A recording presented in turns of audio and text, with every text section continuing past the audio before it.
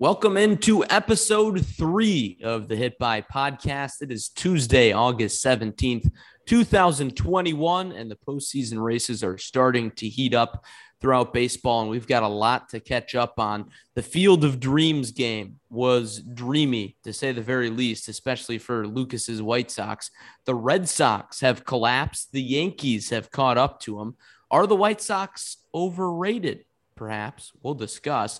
The Cubs, on the other hand, they're just very bad. 12-game losing streak. We'll break that down a little bit. The Braves have roared back in the NL East, and the NL wildcard race is starting to heat up. And then at the end of the show, we'll talk a little baseball broadcasting bracket. Who's the best broadcast team in the league? We'll discuss. And then last but not least, we'll each pick a series to watch for the upcoming weekend. Larry Larson, season's heating up here in the dog days of August. Why don't you guys sit back and enjoy? This is the Hit By Pod. Holy cow! You can put it on the board, yes! I pride myself and think of myself as a man of faith. As there's a drive in a deep left field by Castellanos, it will be a home run. Larry, a lot of baseball news to talk about. Good highs and lows for some White Sox fans. Let's talk, Larry. How was your week? It was a good week. Wrapped up the Northwoods League season, so I can say I'll be watching a little more Major League Baseball. Hopefully, went to the White Sox game yesterday, so that would have been Monday. So that was a lot of fun. It's always good to see some winning baseball in person. And that White Sox fan base is really energized right now. So I enjoyed that. It's been a good week. A lot of baseball. Can never complain about that. Yeah, I mean, it's nice to see a lot of people going to the White Sox games. Like, I feel like I went on my story yesterday, and like some of these series, like every single person you look at is at a Sox game. Pretty cool. It is neat. Cool. It is neat. And the one thing about Monday's game, though, and I kind of predicted this. I was talking with my brother. I said, White Sox are coming off a tough weekend.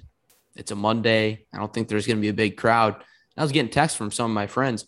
Why are there empty seats? Why aren't there people there? I'm like, dude, it's a Monday and it's the White Sox. Like, people probably won't come out. Southside, man, hardworking people. They're not going to come out to a White Sox game on a Monday night. Yeah, I sat back and enjoyed. I mean, we played well. Didn't have to be at the game. You know, I did work. That is not why I didn't go to the game, but yeah, it was a good game too. And they played well tonight too. So far this week's off to a hot start. Lucas, when I think Southside fan, you're the epitome. You know, just a hardworking blue collar guy, just always grinding. Right here, baby. Flying that banner from there for a reason. Hey, I work 6 hours a day. I feel good about that. It's more for morale than anything, just to keep my chin up. Well, congrats on that. I'm proud of you. Yeah, we got school starting next week. So hey, the podcast grind is real though. No, seriously. Yeah, we just put in a good hour, a little prep here. We got some good stuff going. I think we got to start with the Field of Dreams game. We're a little late to the party breaking it down, but oh my goodness. I didn't get a chance to watch the game, but just the clips on Twitter, I kept getting chills over and over and over, and especially the walk-off home run from Tim Anderson. You could not have scripted that any better. Yeah, there's people actually trying to, Yankees fans, of course, saying, I mean, it's a scripted game. I mean, people say that about the NBA, when crazy shots go into it. It's sports. Crazy stuff happens, and it literally did feel like a movie. Like, so unfortunately, the one game of the year that I really, really wanted to watch, we had the softball game we were just talking about. So we finished the softball game. Of course, I was checking the score, and I cared more about the White Sox game than ours. I was checking the score, but when we got to the bar afterwards was right when the Yankees come up in the ninth. And, we're eating our food, or I guess the end of our meal was when the Yankees were coming up in the ninth. My dad goes, yeah, one more batter will leave. And my mom, don't know what she was thinking. This was when Aaron Judge is up. Yeah, well, unless he hits a home run. I gave her like the snake eyes, just the glare. Of course, like I just felt sick right when she said that. I just knew it was happening after that. And then it happens, it comes and goes, and it's not the end of the world. Sox still have a 1-run lead. Like, you know what? Funny that you said that and it happened, whatever. And then Giancarlo. And oh my God, I literally just felt sick. Like I wanted to go in my bed and just crawl up. It was like the worst feeling. Like we had played such a good game to that point, and national television, like a big deal. Most watched regular season game in 16 years. So definitely cool to say that the White Sox, obviously ended up walking that off. I pulled into the Casey's gas station and just got the Snapchat alerts from Sam, Taft, and Pop saying, "Let's go, TA." What? I'm thinking, no way. I'm like in my deepest, darkest hole right now, and you guys are telling me that we just won this. Oh man, dude. So I was actually on the bus with Taft because he finished out the last 2 weeks of the season with the Rockford Rivets. For those who don't know who we're referencing, Jacob Taft, buddy of ours from the Belvedere Bucks high school baseball team, big White Sox fan. And he was watching the game on game day because obviously blackout rules, MLB TV, whatever, all those mumbo jumbo rules. So he was watching on game day. And as Giancarlo and Judge hit those home runs, he's like, "Oh, you're joking. Like, no way. Hendricks blew the save." And then in the bottom of the ninth, the most exciting part, low key, watching a game on MLB game day is very intense. All of a sudden, I just hear Taft go, "In play runs." And I was like, "Oh my God, no way." And he said, he had a home run. So I'm just refreshing Twitter, trying to find the clip. And when I finally did, it did not disappoint. That is an all-time moment. Oh, yeah. And I've heard so many people say over and over, that's a moment you'll never forget. I didn't even watch it live. And that's just a picture that's burned in your head. It is such a cool moment. And you mentioned that it was the most watched regular season game in 16 years. Baseball needs more of that, man. I know so many people who are excited to watch baseball. I think it was a weeknight, right? I think it was a Thursday night. Mm-hmm. I mean, how often does that happen? Yeah, that was insane. The 2 hours after, probably the rest of that night was just euphoric. Like it was, nobody is saying anything bad about the Sox. A lot of Yankee haters out there, so that helped too. And everyone's just, you go on Twitter, there's not a bad comment about the whole thing. And it's kind of like the regular season World Series. Not going to say it is the World Series because we still got that to, hopefully make a run at, but that was as close to like a playoff game and just craziness as a regular season game gets. Exactly like you said, like there's 162 regular season games. Why is, you're not going to get so many million viewers every single game, obviously, but there needs to be more of stuff like that. I mean, they have like the Little League game coming up. I don't know if they're doing like a special broadcast for that or whatnot. I'm sure it'll be one of the national places, but yeah, I just feel like NFL, they got their game of the weeks that they only play once a week, obviously, but they still do like Thursday night, Monday night football. Like they make a big deal out of these regular season games, and that's, I'm sure, obviously helping draw viewership. Yeah, absolutely. Baseball doesn't really lend itself to appointment viewing. Like you mentioned with football, there are 17 regular season games, right?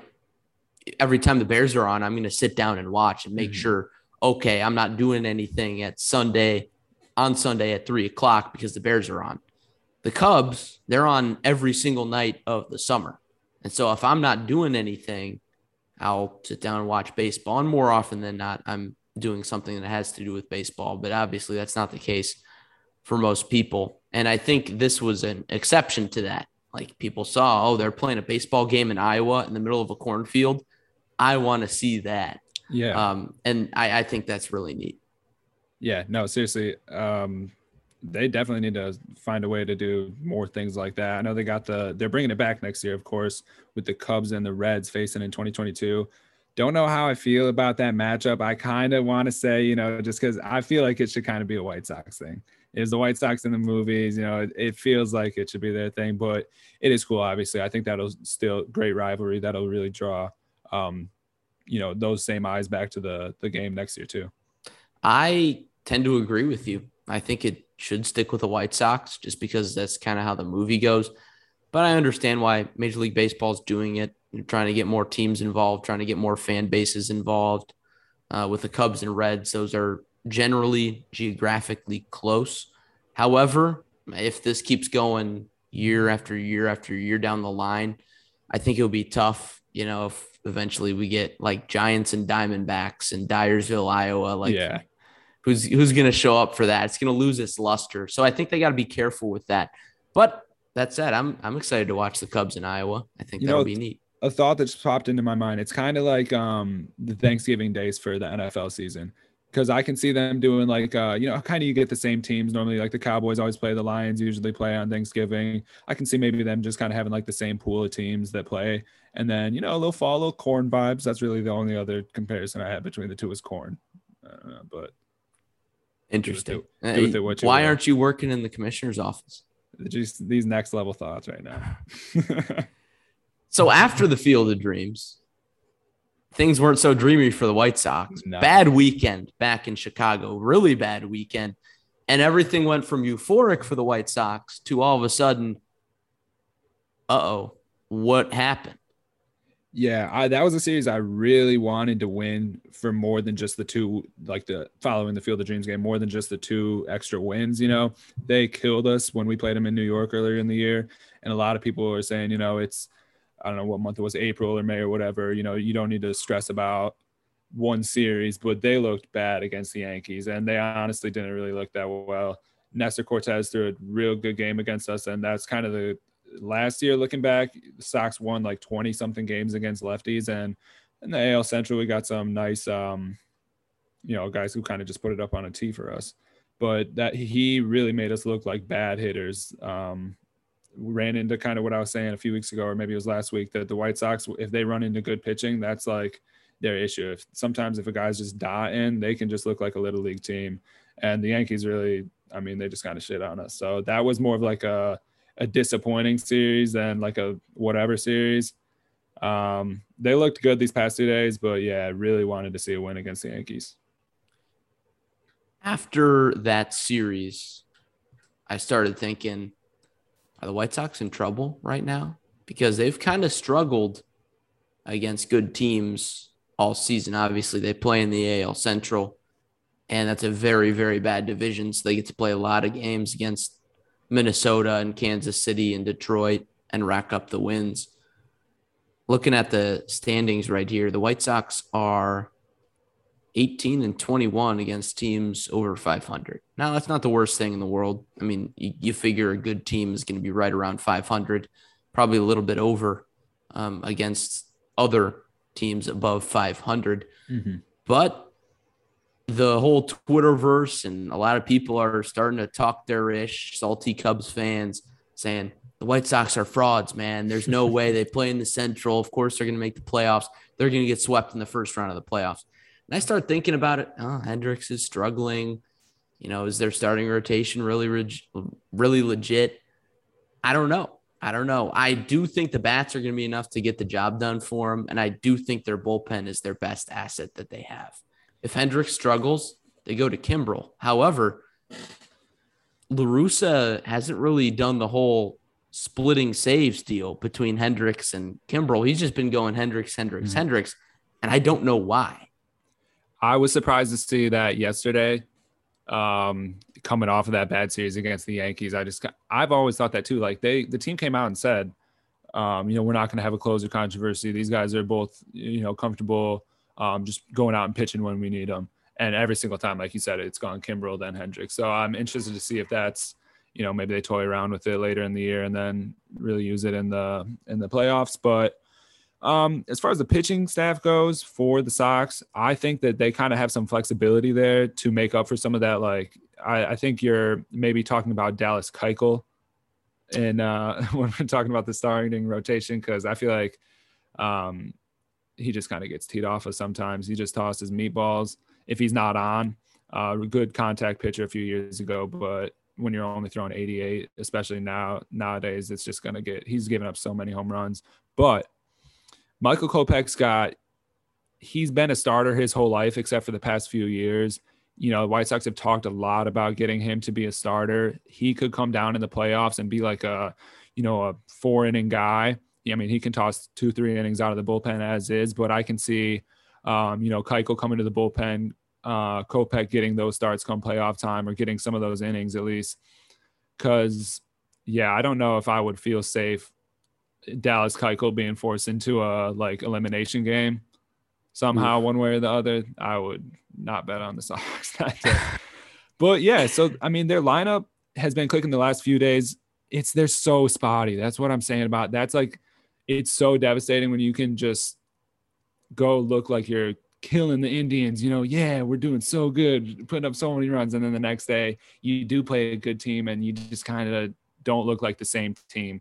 And that is, I think, something that I hyper focus on. And I think like in the moment, oh, this team is bad. Like this team just is not, we're not ready, or whatever. But every team has series like that. Every single team is going to have a series where they don't play good against another good team. So I think they're a good team and good, well set up for the playoff run as well. So I'm just going to try and not really worry too much for this last stretch.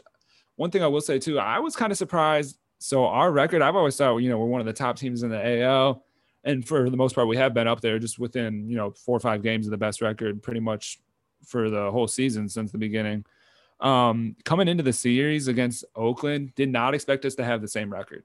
And that was one of those things where I'm like, okay, well, if Oakland's playing in the AL West, better division, top to bottom, they have the same record as us, who I thought all along were like, we're top dog. I'm like, okay, maybe we're not as hot as I thought we were, to be honest. That's something I was precisely surprised about. I went to the Sox game and I got a scorecard, had the records on there. And I said, the A's have the same record as the White Sox? Are you serious? And Oakland's a second place team in the AL West. Sure, 2.5 games back of the Astros.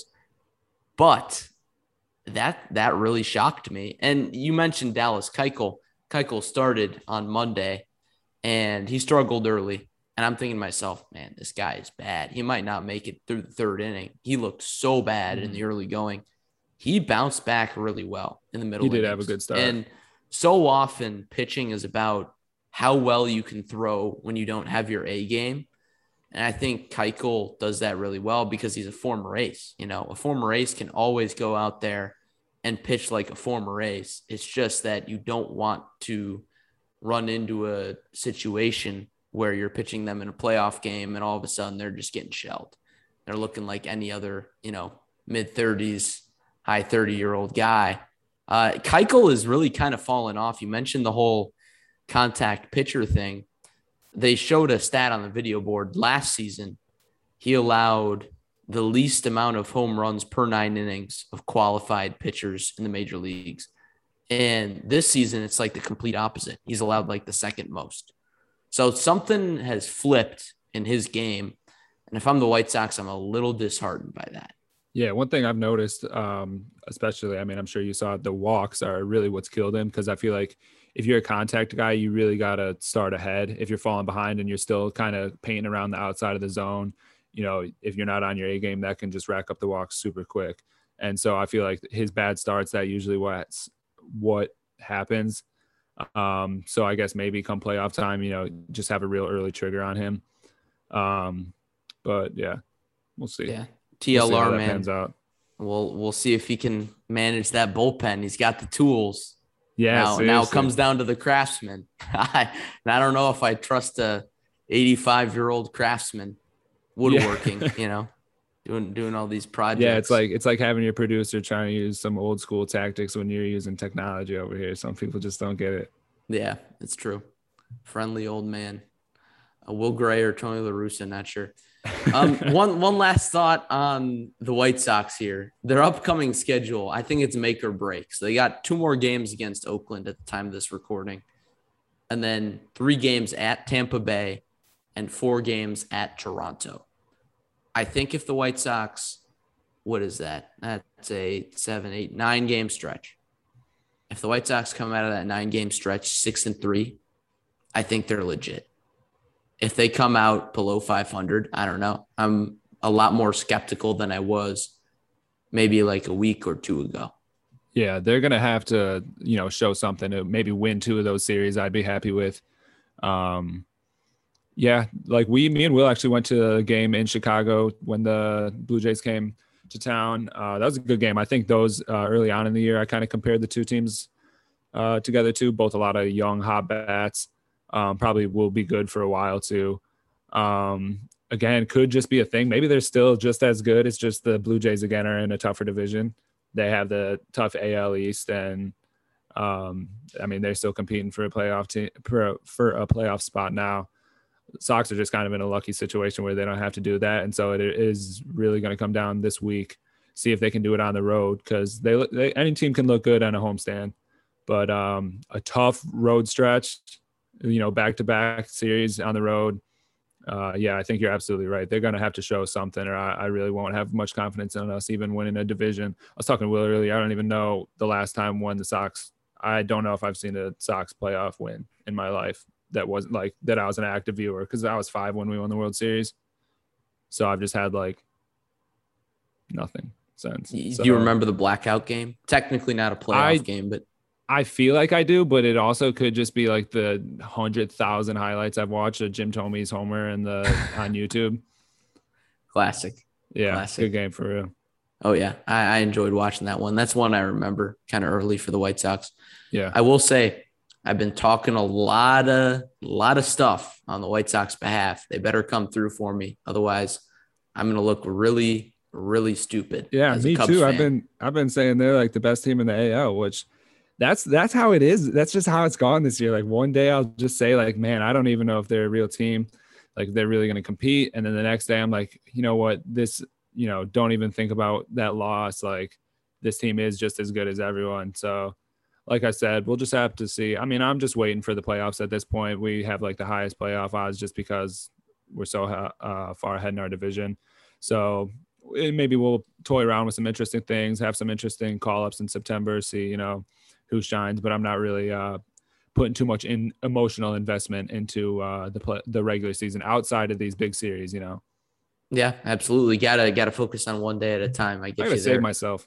Yeah, you better. Stressing. And then on the other side of that whole Field of Dreams series, the Yankees, all of a sudden they're contenders. Their moves at the deadline are really paying off. Yeah, scary thing about them too is that they're hurt. They're hurt right now, and they just came back from a crazy good stretch, tying for second place in the AL East now. 22 days, they cut a 9.5 game lead between them and Boston. Part of that's Boston's playing not well at all, but I mean the Yankees are just winning. We talked about obviously them beating the Sox those 2 games out of 3. They're a good team, and they got a lot of pitching help coming back off the IL soon.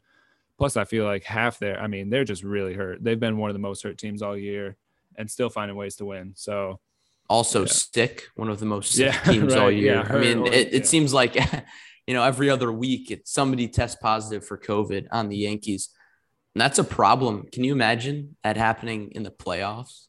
And obviously now that it's kind of run through their whole clubhouse, I don't think it would happen in the playoffs, but I think that could be a mess. But on the baseball side of things, once they get Rizzo back, that'll be another boost. Gallo has really paid dividends. And then Garrett Cole, people thought that he was going to completely fall off after the sticky stuff fallout.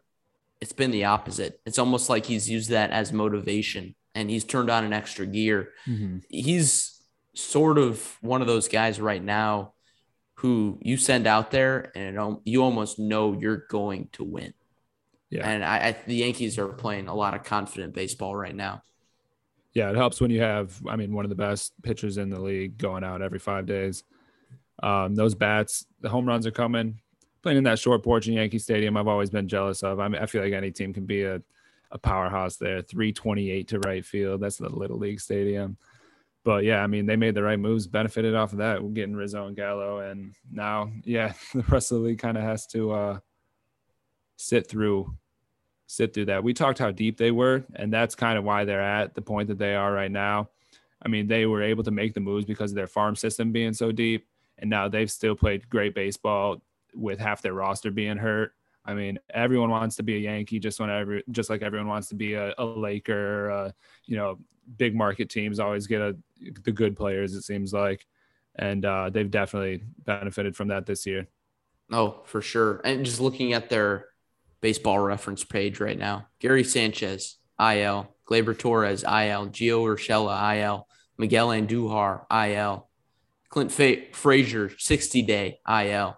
And that's been the same way for a while. Anthony Rizzo, IL, obviously. So, like you mentioned, they have been depleted, but they've found a way. And it's kind of like the White Sox situation in that sense, where the White Sox were cobbling along for so long, and now they're starting to hit full stride. The Yankees are hitting their stride right now, and they haven't been healthy for about a week. They haven't really been fully healthy since they made those moves at the deadline. So I really do think the Red Sox are in trouble. Yeah, I mean, Chris Sale is nice to get back, but they have more problems outside of starting pitching. Starting pitching is their main problem, and I guess pitching just as a whole. They have one of the best offenses in the league, have had that for a few years now. Chris Sale is nice, but in the same way that it's nice to get that one guy every 5 days, is it really nice to get that one guy every 5 days when you guys could have just made a move a few weeks ago and gotten a guy who's going to go out and give you a better chance to win every single day? Like, Kyle Schwarber is that guy. He's that dude. Don't underestimate him. Yeah, he's one of the hottest players in the league this year. I mean, that crazy month of July, yeah, that could definitely, especially come playoff time. I think that's like a move there. Like, okay, if we can still make it into the playoffs, this guy's going to be like a huge piece, like a Jock Peterson to the Braves. He's maybe not going to be the best regular season guy, go out there every day and play a good right field. Kyle Schwarber is, much more of a starter type player than Jock, I'd say. But, come playoff time, I think they have some good experience where the Red Sox really wanted that. Yeah, I mean, Red Sox really, I would agree with you there and say that I don't think they're going to finish with a better record than the Yankees. Well, they just got swept in today's doubleheader with New York. You could probably qualify tomorrow's game as a must-win game. I think that phrase is probably a little overused in baseball, but when you think about it, two teams are tied in the standings now. One team's going one way and the other is going down. And so the Red Sox can come out and win tomorrow. They have a day off, and then Chris Sale comes back and makes his first start in the first series or first game of a series against the Rangers. That's a favorable matchup. It's a good chance for them to get back on their feet. So I'm not ready to completely count out the Red Sox yet, but they're definitely in that danger zone where if they don't start turning things around, I don't know. I've got serious doubts. Yeah. I wonder, I guess I just don't know their strength of schedule. We'll talk a little bit later about the NL wild card and about those two teams and their strength of schedule, how that's kind of playing in a factor. I wonder what the Red Sox are looking like in that department, because, yeah, if they lose tomorrow, you can't feel good about going into any series really at that point, just from a morale standpoint. Yeah, I'm looking at their strength of schedule right now, and the Red Sox is pretty marginal. I'm looking at Jeff Passan's tweet where he describes there are 7.5 really bad teams in Major League Baseball. And here are the teams, or how many times each contending team plays those 7.5 bad teams. And the Red Sox play those bad teams 12 times, which is kind of middle of the pack. I think that's favorable. Yeah. It's better than Oakland's, who only plays those 7 bad teams 6 games, and Tampa, who plays them 7 games, and New York, who plays them 9 games. Yeah. Well, let's talk about those two teams then, because I know the Reds, they're on the beneficial side of that. They're playing those bad teams a lot. I know wildcard just got real close in the past few days. Let me look at the standings here. I believe the Reds maybe took that spot or just like 2 games behind. They are a game and a half back of the Padres wildcard spot. Yeah, and I was looking earlier. I mean, Fangraphs has Padres playoff odds at like right around 50%, like basically a coin flip at this point. And I think a big part of that is because of the strength of schedule. Oh, 100%. And when you think the Reds, they're always sort of that third fiddle in the National League Central. So you never really take them seriously. At least this is my Cubs fan perspective coming. You always know they can be dangerous. They can steal games from you in September. They're always probably going to make a run at it. And if they sneak into the playoffs, they'll give somebody a run and not make it past the DS. And this Reds team screams that to me. You've got Joey Votto having the season of his life and looking like he's a rookie again. I mean, just absolutely crushing the baseball. And he's been the face of the franchise for so long, and he's really stroking it. And honestly, like, I haven't really heard about anybody else on the Reds this year. Their bullpen is atrocious, and they didn't do anything at the deadline to try and boost their team. They've got a competitive lineup. The pitching is a problem. I don't think their pitching staff is going to be enough to get them over the hump. I think you look at the Padres on paper, to me, there is no way the Padres missed the playoffs. Yeah, that's a talented team. They were making so many big moves with Yu Darvish, Blake Snell, those huge trades. Seems like any available pitcher they got for a while. And so a lot of people just chalked them up as a good team. And the Giants came in and kind of brought them back down to earth, showed them, you guys got a lot of good players, but maybe let's hold the horses on the Padres World Series tour.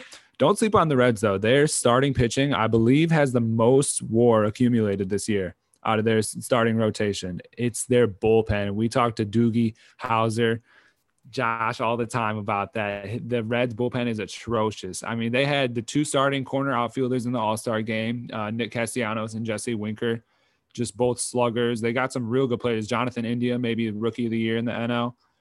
That bullpen is just, it's just cost some games. Sometimes you can have a bad bullpen and still get away with it, but it's like every single time that bullpen has a make or break situation, it doesn't go the Reds' way. So you can look at it. Yeah, they've done pretty much real close to what the Padres have done, despite that awful bullpen. Or you can say, well, going down the stretch, that bullpen is just going to continue to fail them, and maybe they're not the legit team that, the other teams are.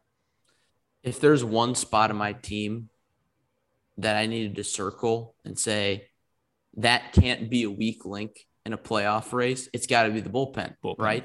Because you're going to play a lot of close games down the stretch. And then if you sneak into the playoffs, obviously all those games are so tight. And if your starting pitcher struggles, you need to have a quick leash, and you need to have those long relief arms to bridge you to the back end. And then you need a shutdown closer. So many times that's the missing piece for teams at the end of World Series runs, right? And that wasn't the case for the Cubs because they traded for Aroldis Chapman back in 2016. And that's just one example. Almost every pennant-winning team has a lockdown back end of the bullpen. And the Reds, it's a complete opposite. It's not even close to that. And looking at their starting rotation, there's nobody that really jumps off the page. Wade Miley's having a great year, 2.84 ERA. But, Luis Castillo, 4.51 ERA. Sonny Gray is a name that a lot of people recognize. He's been relatively productive, but he's pitched a whole lot less innings than the top three guys in the rotation. I think he may have been injured for a little bit. And then the back end of the rotation, Jeff Hoffman, I think he's a spot starter. Who's Jeff Hoffman? And then Vladimir Gutierrez, he started against the Cubs today. He's been having a pretty good year, 3.95 ERA. But the Cubs beat him today. So if you're the Reds, obviously your schedule is very favorable. You're playing the Cubs a lot. You're playing the other teams in the NL Central who have generally been pretty bad this year. You've got to win those games. You got to take those games from teams like the Cubs. Yeah, Reds definitely they also don't, you just went through their rotation. They don't have an ace.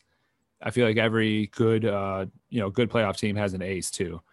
The Madison Bumgarner is not even necessarily someone who's going to go out and win World Series MVP and just put up historic playoffs, but you need an ace who's going to go out there and give you your best shot to win. Because if you're in an elimination game, or even if they end up in a wild card game and you don't have a guy where you're confident in, and then you hand it to a bullpen that you're not confident in, doesn't matter if you put 5, 6, 7 runs up in the first, 5 innings.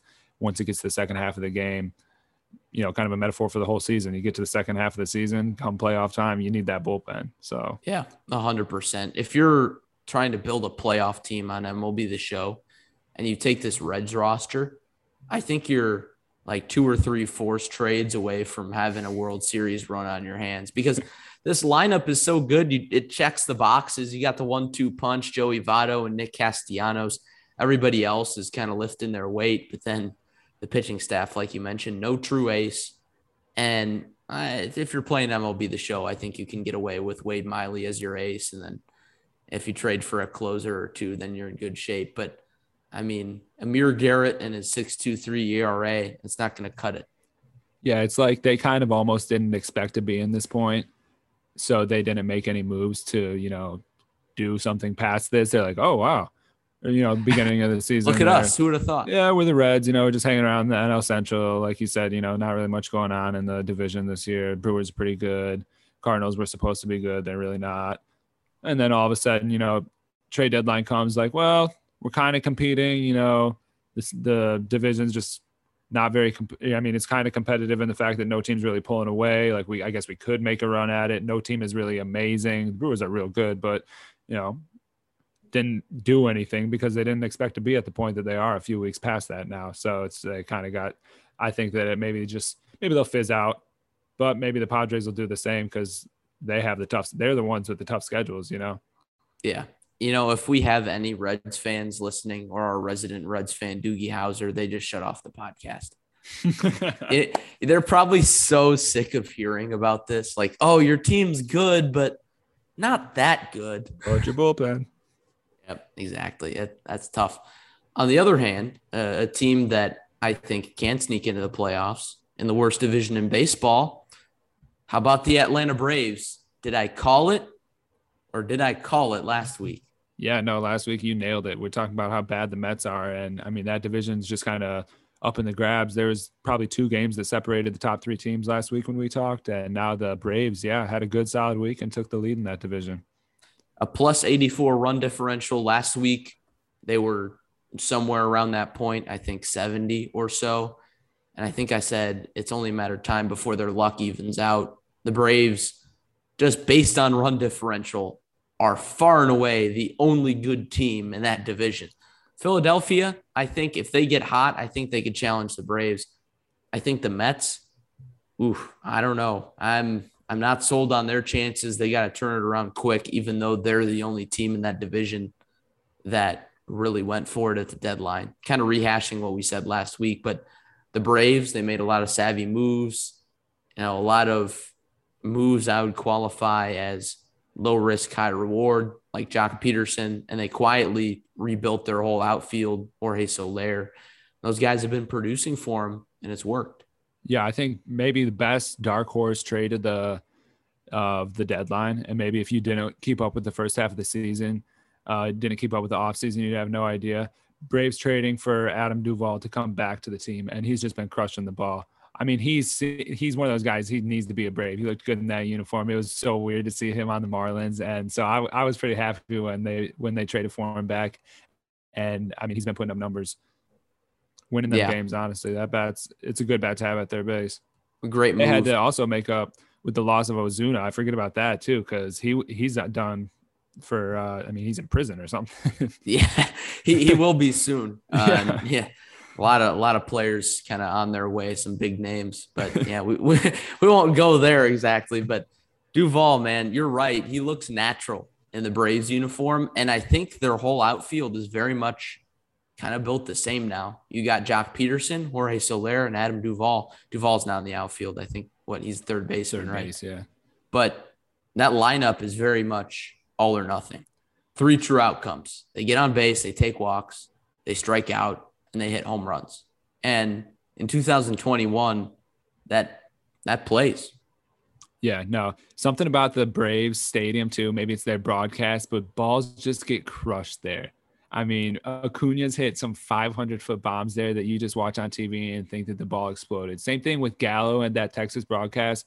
Sometimes they just hit a ball where it's like, I don't know if this one might just leave the stadium completely. And they've got the guys that, that's why I think Duvall, he just crushes the ball. He's a good pull hitter and just smacks it. Those things fly in Atlanta, that new stadium.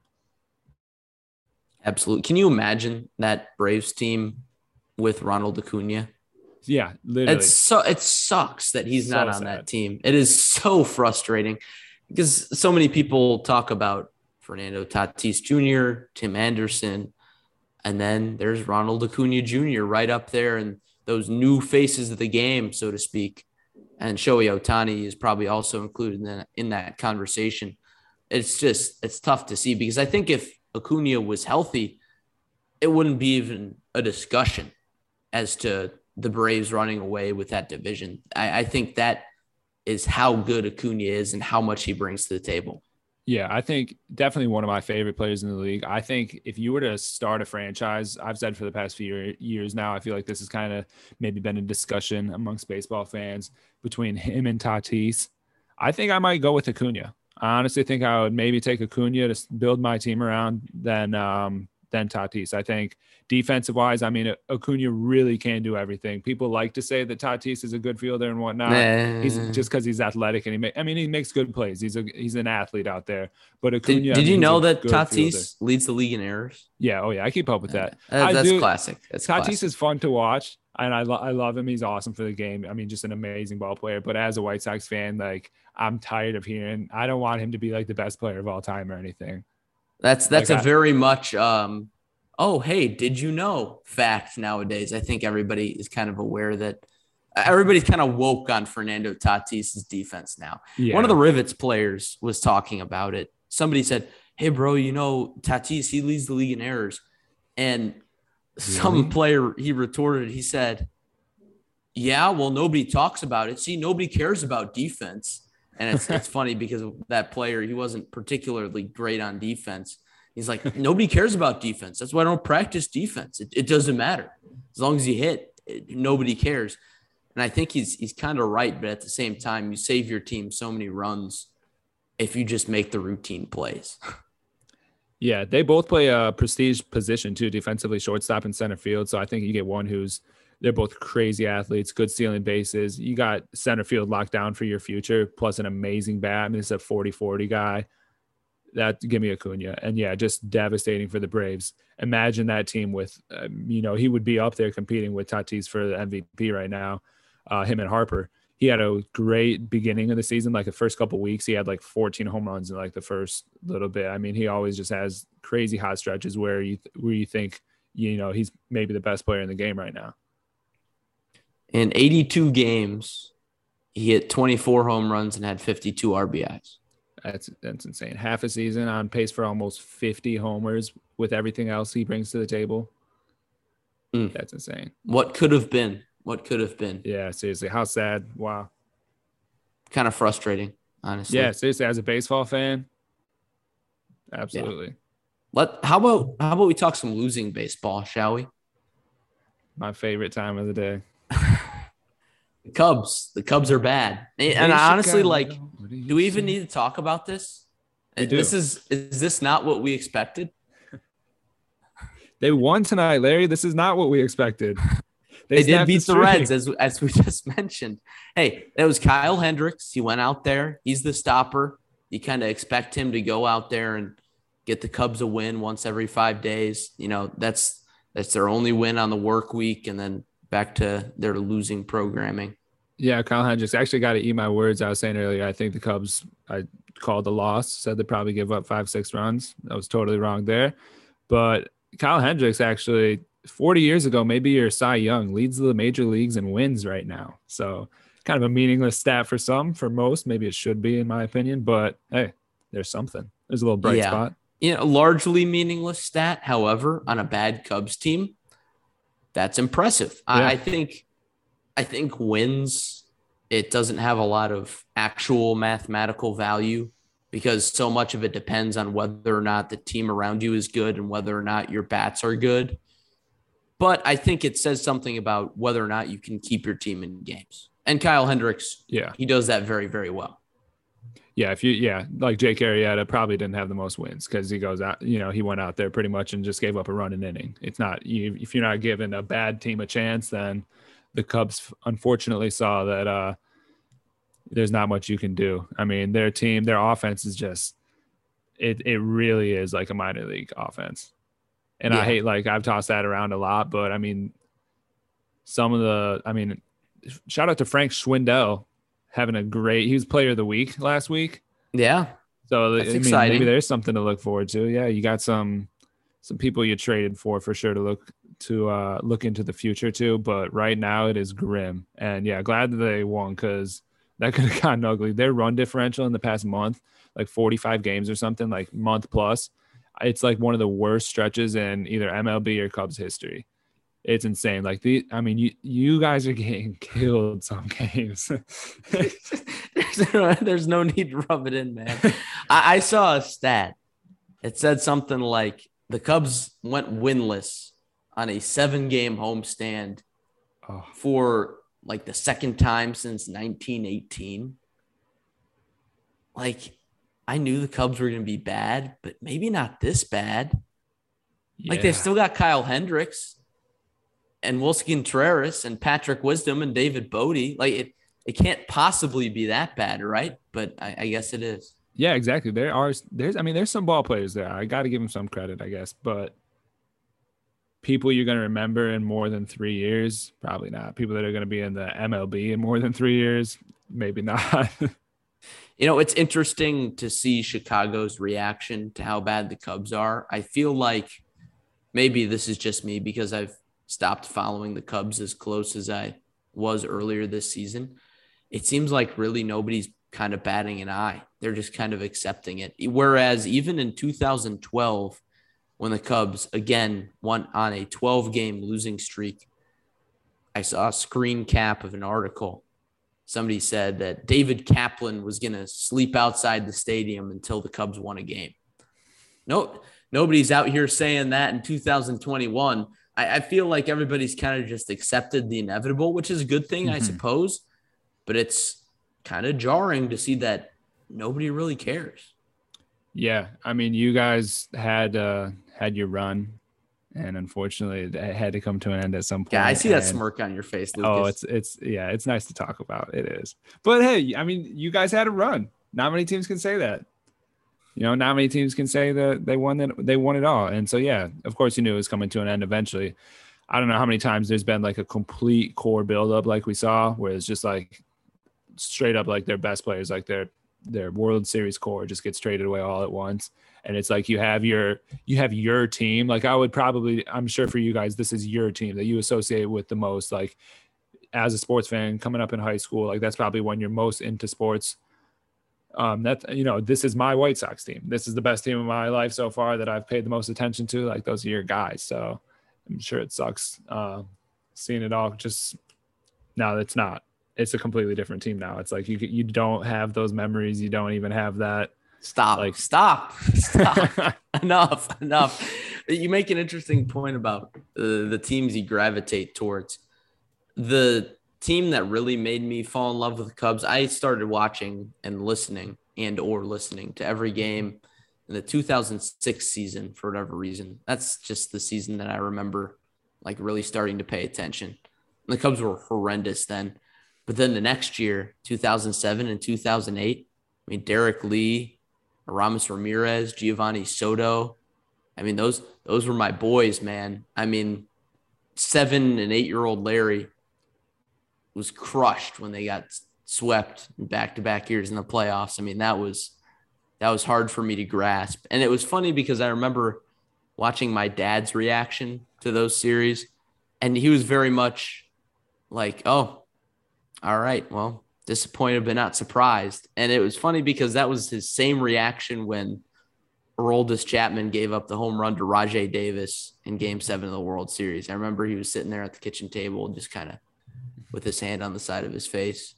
Not even like, I mean, he was just kind of sitting there like, wow, well, it's happening again. Yeah. And I think just Cubs fans, real Cubs fans at least, the ones who have been there for the long haul are just kind of used to it. So I think we're coming down to the nitty gritty of Cubs fans who are going to hang on throughout this rebuild and Cubs fans who have kind of moved on. And to an extent, I've moved on to following the White Sox. I consider myself a Cubs fan still, but I mean, you won't catch me at any Cubs games the rest of the year, probably. Yeah, I mean, especially being a baseball fan, you want to see some good baseball. And I mean, it is nice to have another team in the city where if Cubs aren't too hot like they are right now, and you can go catch a game on the South Side. I feel like I was the same way when the Sox were bad all my life. And, I went up to Wrigley plenty of times. We went after prom, had a great time. It's always a good time at Wrigley, always a good time to watch a ball game. So it is always nice when there's at least one good team and one team that's worth the watching the actual baseball, and not to just, have a few too many drinks, whatnot. Yeah, it's easy to gravitate towards, and I wish more people would just kind of accept that. And obviously that's coming from my perspective as just a baseball fan and what some people call a bandwagon fan who likes both teams. I wish that was kind of more acceptable. Like, can we just enjoy good baseball? Mm-hmm. Cubs are bad. I have not watched many Cubs games the second half of the year. I've watched a lot of the White Sox. I've watched a lot of the Dodgers and the Giants because it's just fun. Whether it's the ambiance of the stadium, seeing the packed seats, seeing the fans engaged, hearing the broadcasters really excited. It's a lot of fun. Whereas the Cubs are almost setting records for losing streaks. Yeah, baseball is a tough sport to watch when it's not going well. Like, it's really easy to just shut off a game. Yeah. And like, you get one bad inning, you can get your hopes up, and then one double play away from just not wanting to watch the rest of the game. So it is nice when you actually have something to look forward to, and, keeps you into the game, keeps people fans of the sport, I guess. No one's shutting baseball out right now. Oh, yeah. Keeps baseball relevant in Chicago, too. You got people wanting to come to the city still. I feel like Chicago, just being in the media and being relevant in sports has always been big to me, I guess. I hate when the teams suck. It sucks to be a fan when the teams are bad. So it's nice on that. You get a little respect, when you have at least one good baseball team, too. We're not a dump as far as the league sees. Yes, exactly. It's fun when baseball is fun, if that makes sense. That's a very basic way of putting it, dumbing it down a lot. But I mean, especially when both teams are good in the city and it's the heat of the summer, it's July, it's August, you're walking around downtown, everybody's got Cubs and White Sox stuff on. Like, that's when Chicago's at its best. And then the Bears actually have a quarterback. It's a shame that the Cubs couldn't have been good. Hey, that's all right. We'll associate the two teams with each other. Justin Fields was at the Sox game throughout the first pitch a couple of days ago. Yeah, we'll have him be a TA7 fan. Nothing wrong with that. Hey, it could always be worse for the Cubs, though. We were talking pre-show. Those 1988 Baltimore Orioles losing the first 21 games of the season. Yeah, that seems like impossible to me. How do you not just win one game? Like, to start the season too? Like, you had an entire offseason to prepare, and you're going to come into that season. I mean, some of the people on this team, they're good. I mean, we got Hall of Famers on this team. Cal Ripken Jr., got the whole Ripken family there, and they're losing all these games, 21 in a row. Can you imagine that? That's one of my favorite things to do when things are going bad is in baseball, is you think it could always be worse, because in baseball history, there's been a lot of crazy shit that's happened. And this is just another one on the list. Like, it certainly could be a lot worse. This team, for context, we were looking up what the longest losing streak in Major League Baseball history was. And in the modern era, at least what I consider the modern era, the Baltimore Orioles have that record, 0-21 start in 1988. And you mentioned the Ripken family. So this team, I'll read some of the names on this team. You wouldn't expect this lineup to lose 21 straight games to start the season. You got Fred Lynn, Eddie Murray, Billy Ripken, Cal Ripken Jr. I mean, that's a solid handful of guys right there. And after the team started 0-6, the manager, Cal Ripken Sr., was fired. Imagine the locker room dynamic after that happened. Yeah, seriously. I mean, you got relatives on the team, historically bad start to the year, firing your manager. I mean, like you said, good players, a few Hall of Famers. Eddie Murray, Hall of Famer, 10 years into his career. Like, how can you be that bad of a team? I mean, I can't even imagine, like, I guess it's hard to tell when you're not looking at it from the past, but like, have we ever seen a team with multiple Hall of Famers be that bad? Like, obviously these aren't their prime MVP years, but think of the bad teams now. I mean, maybe Trevor Story goes on to have a really good career and ends up being a Hall of Famer. And we look back, I think we're missing the obvious answer. I mean, maybe not like Baltimore Orioles 1988 bad, but LA Angels, man. Oh yeah, that's true. That's true. Yeah, we're just wasting literally a generational talent of Mike Trout. And now we got 2 generational talents. I mean, probably the 2 most talented baseball players that I've ever seen my entire life, that a lot of people have ever seen. I could not, talent-wise, could not name one single person that I would say has more baseball talent than Mike Trout or Shohei Ohtani. And I've not seen them play a playoff game. So frustrating. Put them in the Field of Dreams game. Yeah, seriously. That'll be their real World Series. No kidding. Are we done talking about losing baseball now?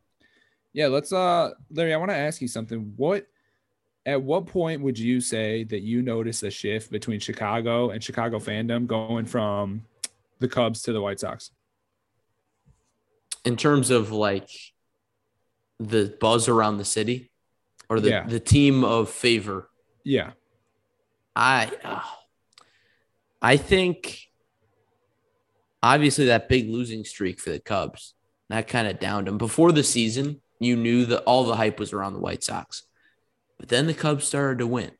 And here it was in May, and the Cubs looked like they were a decent team. And so I was still kind of in on the Cubs at that point. I was thinking, oh, man, like people were talking, oh, could we see a crosstown World Series? Mm-hmm. Isn't that funny? People were still talking about that in May. And here we are. The Cubs are absolutely tanking. And the White Sox are going in the opposite direction, still one of the best teams in the American League, if not the best. I think that kind of shifted starting in June. And at the trade deadline, the Cubs became like the butt of every joke. Yeah. I think, as a Cubs fan, that makes a lot of sense. Because I was actually thinking a lot earlier on. That makes sense. You know, the Cubs, you still didn't know what was going to happen this season. They could have been a real good team and had, real good seasons out of these guys. And in some senses they did. But obviously they still ended up trading everybody. So there goes that. See, I was thinking more offseason, big offseason acquisition for the White Sox. He's not going to step foot on the field, but he's going to be in your ears and on the radio when Len Kasper comes from the Chicago Cubs to the White Sox. I thought, wow, he's leaving a TV broadcast, play-by-play role to do radio for the crosstown team, like willingly doing that. No one's got a gun to his head or anything. That told me, I'm like, all right, maybe this is legit. Let's see what else can happen here. I was wondering where you were going with that question. And I got to say, I did not see that one coming. But you make a great point. And I believe Len Kasper when he said that he just wanted to do radio. And it was a great opportunity to stay in Chicago. He didn't have to pick up his life and move. He just headed to the other side of town. I hated that move for a number of reasons. Not because of the fact that the White Sox poached the Cubs TV broadcaster of 15 years that I grew up listening to. I didn't like it because the White Sox already had Andy Mazer, who I thought was really good. He's Bradley grad. He gets booted out of the booth just because Len Kasper comes in and says, oh, I want to do radio. But if you're the White Sox and Len Kasper comes calling saying, hey, I want to do radio, I don't know, what are you supposed to say? Because that's the ultimate, like, oh, look at us now, Cubs. Yeah, right. I mean, that is because you look at all the big highlights from the Cubs teams that I watched growing up, and it's all Len Kasper. Mm-hmm. You can't escape it. And now he's calling White Sox highlights. He's calling the Field of Dreams game, the home run for Tim Anderson, which is, such an incredible and epic moment. And that call is going to live on for years and years. And White Sox fans who are 12 and 13, 14, 15, they're going to be remembering that for a long, long time. So I don't know. It's wild to think about that whole dynamic. I'm still not really used to hearing Len Kasper on the radio calling White Sox games. Yeah, White Sox, I've thought my whole life kind of we've been blessed. I'm a big Hawk Harrelson fan. I know he's got mixed reviews. He's a big homer, so of course White Sox fans love him. But I feel like we've always had good broadcasters. And another little Cubby connection, Steve Stone also used to be with Harry Carey in the booth over at Wrigley.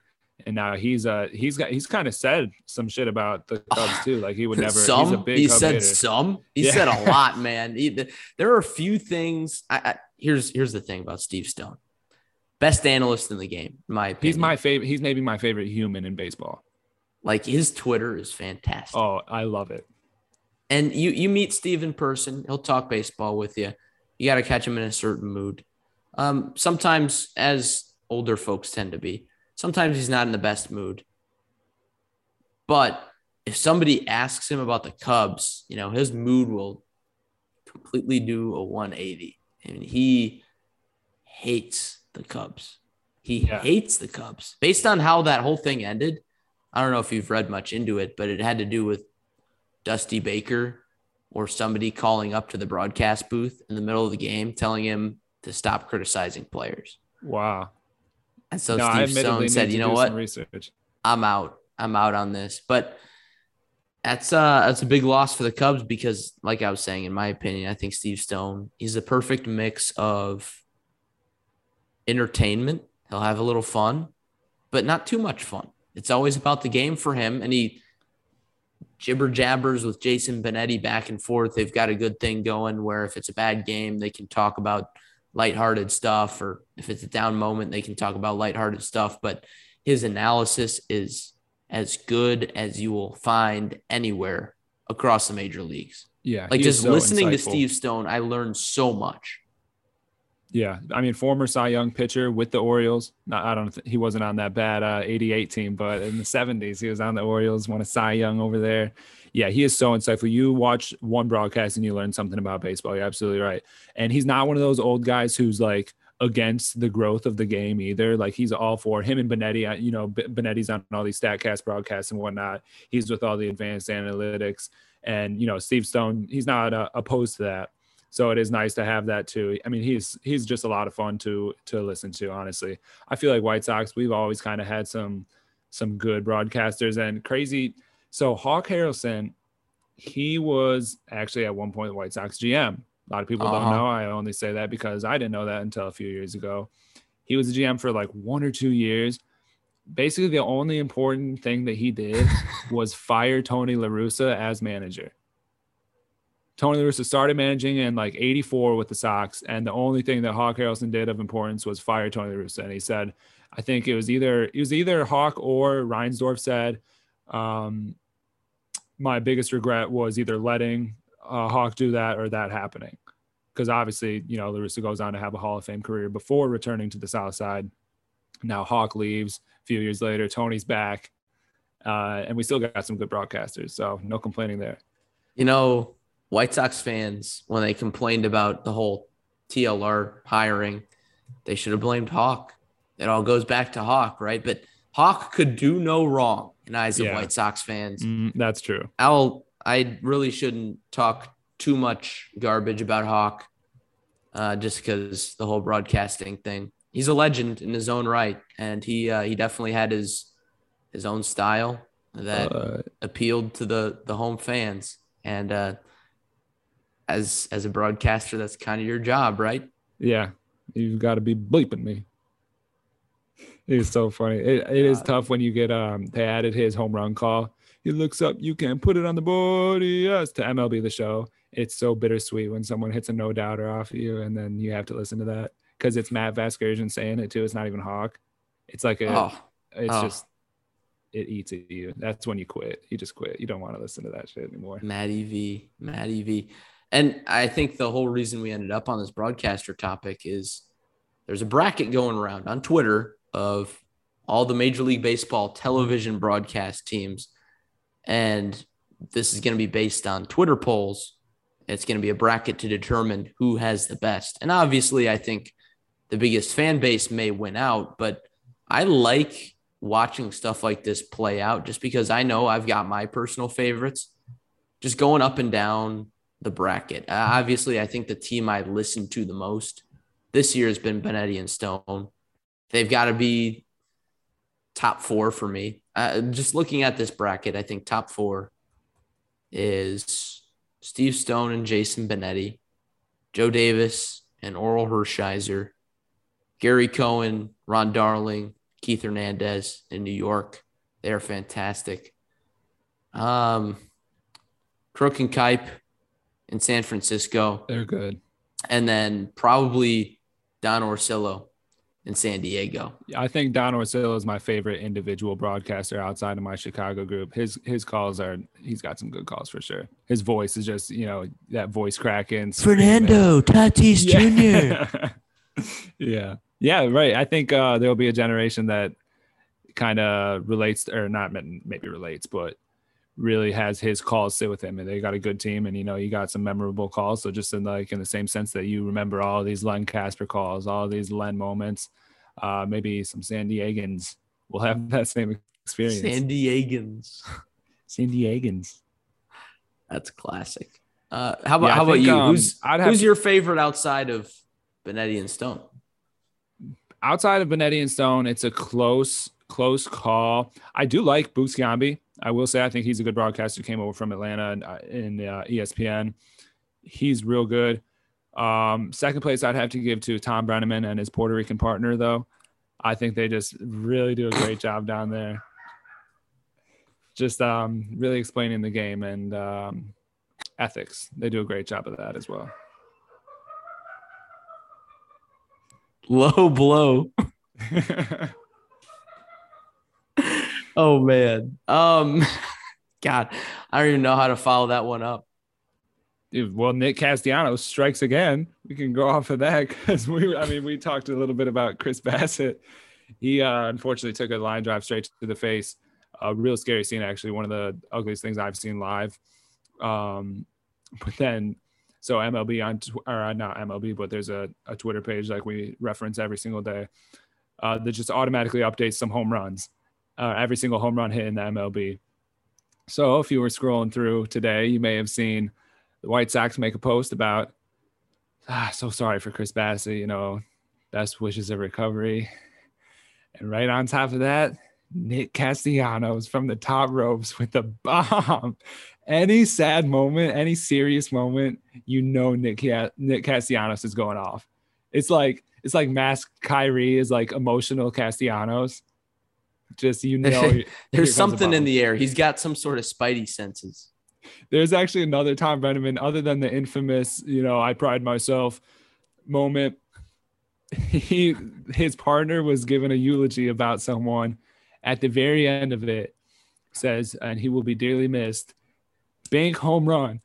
Brenneman goes, and that ball will be missed as Votto goes deep. Like, dude. Are you serious? How was he not fired long before the, insensitive moment last year? That's crazy. That one cracked me up when I heard that one. Oh, that's classic. I saw a clip. I don't know if we've talked about this on the podcast before, but it was a few weeks ago where a minor league broadcaster was talking about, he's like, honestly, folks, I've been in and out of work. My uncle, who I was really close with, passed away. And then the inning starts going. And he said, oh, this has gone on longer than I thought. I hope I don't get Nick Castellanos. And then the first pitch of the inning, the dude hits a home run. He's in the middle of talking about his dead uncle.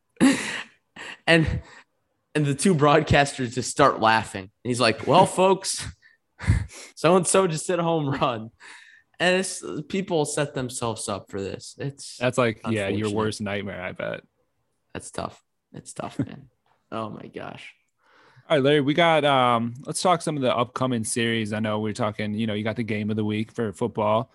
Let's talk about the series that are coming up in the next week. Talk about some that we maybe want to look into or some big playoff implications and whatnot. So what's one series you're looking at on this upcoming week? My series of the weekend coming up, Giants at the Athletics. Ooh.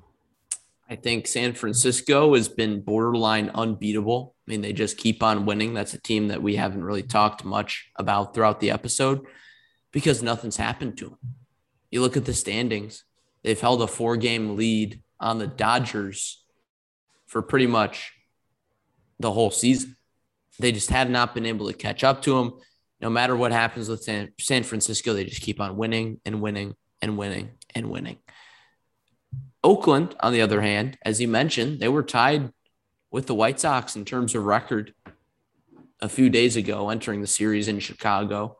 A few tough breaks for Oakland here in Chicago, namely the pitcher who got the line drive off of his face, whose name I'm drawing a blank on at the moment. Chris Bassett. Chris Bassett, who was having such a great season too.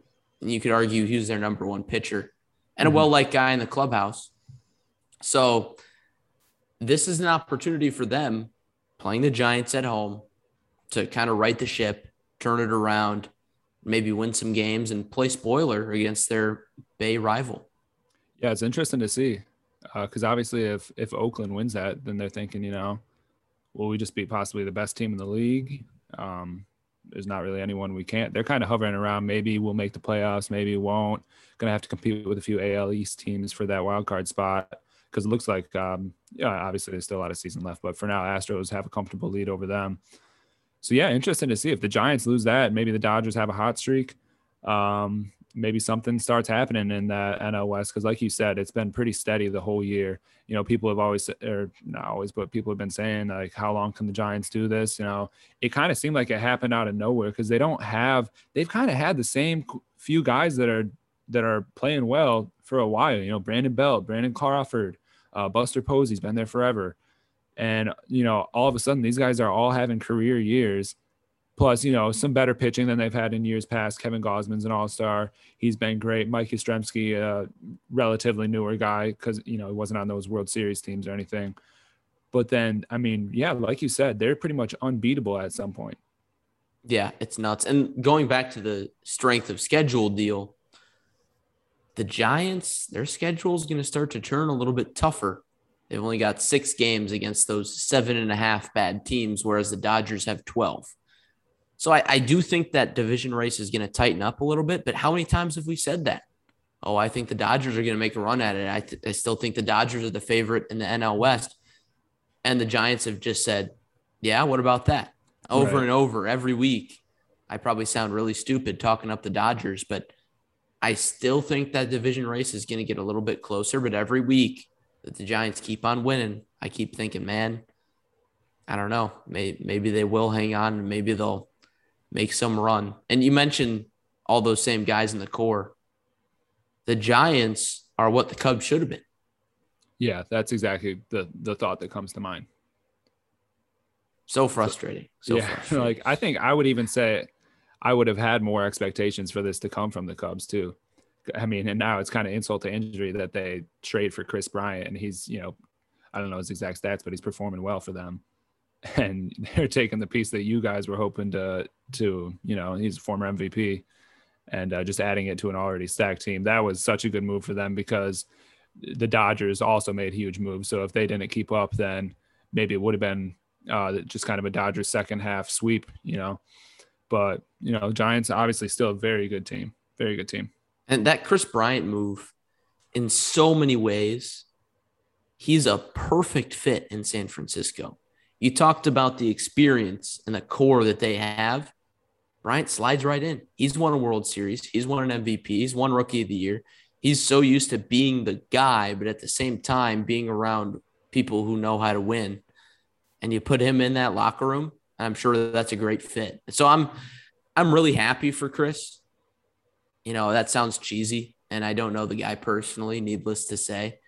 But it's good to see him succeeding. And he's a lot easier to root for than Anthony Rizzo is on the Yankees right now because the Yankees are a whole lot less likable.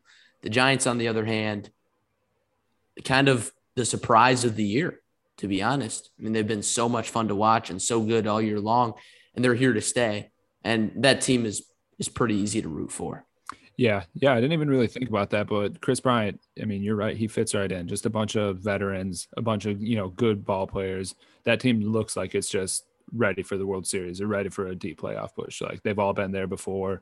We've all seen it. So it just seems like it's, kind of bound to happen. They always have these crazy years. It's on and off. Every other year, they're just, I think there were the years between their World Series. I don't even know if they made the playoffs every year. Like it's just kind of, okay, Giants are good. This is their year. And then, you don't hear about them, but like, oh, hey, Giants are good. It's their year. So yeah. We'll see. I honestly think I didn't really expect it from their earlier teams, 2015. I didn't think I just didn't think that they were a World Series team, but now it's like, okay, I can see it now. Yeah. Now that I know a little more baseball. Yeah. How about your series? What are you watching? I'm going to be that guy. Oh, come on. I knew it. Well, we'll talk some others, but White Sox Rays is huge. it's, in Tampa, beat them when they were in Chicago, but it's time to get down to the nutters, the butters, and the gutters, see what the Sox are made of. I mean, if we go out there and get embarrassed, then that's like a whole momentum shift as far as the fans are. I know it's obviously the regular season, not really going to change much as far as playoff implications. Obviously the Rays, maybe it could end up figuring out the 1 seed or something like that. That's a little optimistic though. Sox are like 5 games back from that.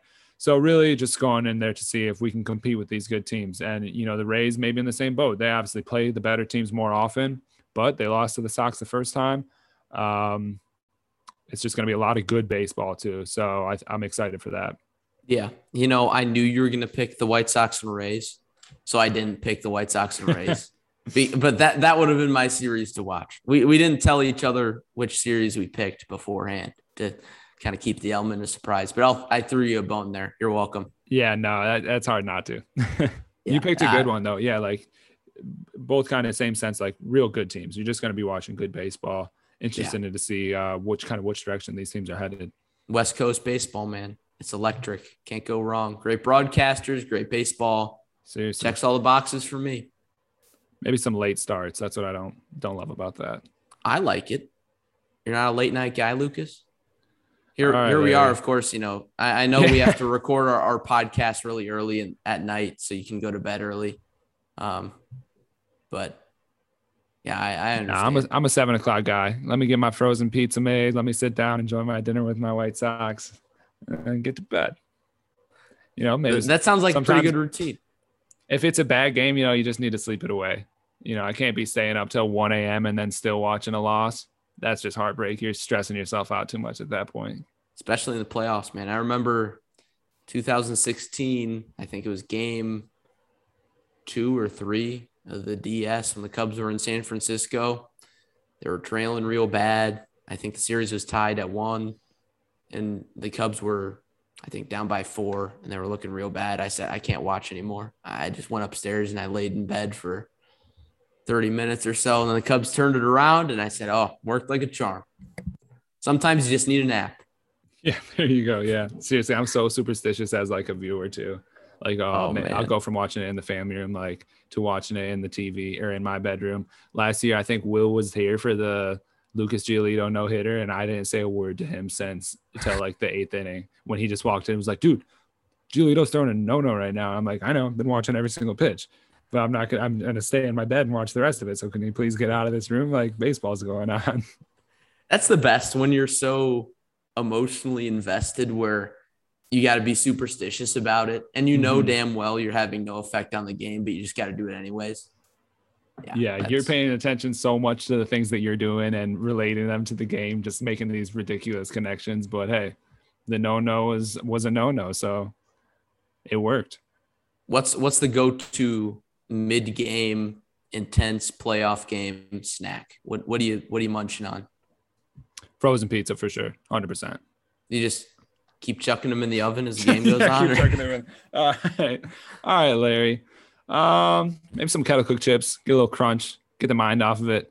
If I can't, because for me, like I'm not going to eat during the game at all. Like I can't, or it's constant. Just down the chute, just nervous eating. That's how it was 2016, man. I miss having a good team to watch. Larry, I smoke. That's what I do. Yeah. That's my mid-game snack. Chain smoker. When it's going tough. They're good smoking story from the Rivets this past year. We had a closer. His name was Chan, and we got him from Taiwan. And our GM told me, he said, we're having a player come in from Taiwan. I was like, where does he play at school? He's like, he just plays in Taiwan. He's never been to the United States.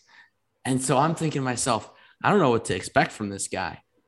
And he comes in, and I talked to him a little bit on his first day. He doesn't know much English at all. And, he starts picking up some English first few days. And by the first team workout, I noticed this dude, he's packing the fattest lips on the team.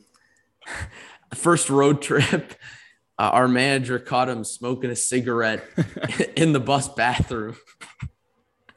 But this dude is like an electric pitcher.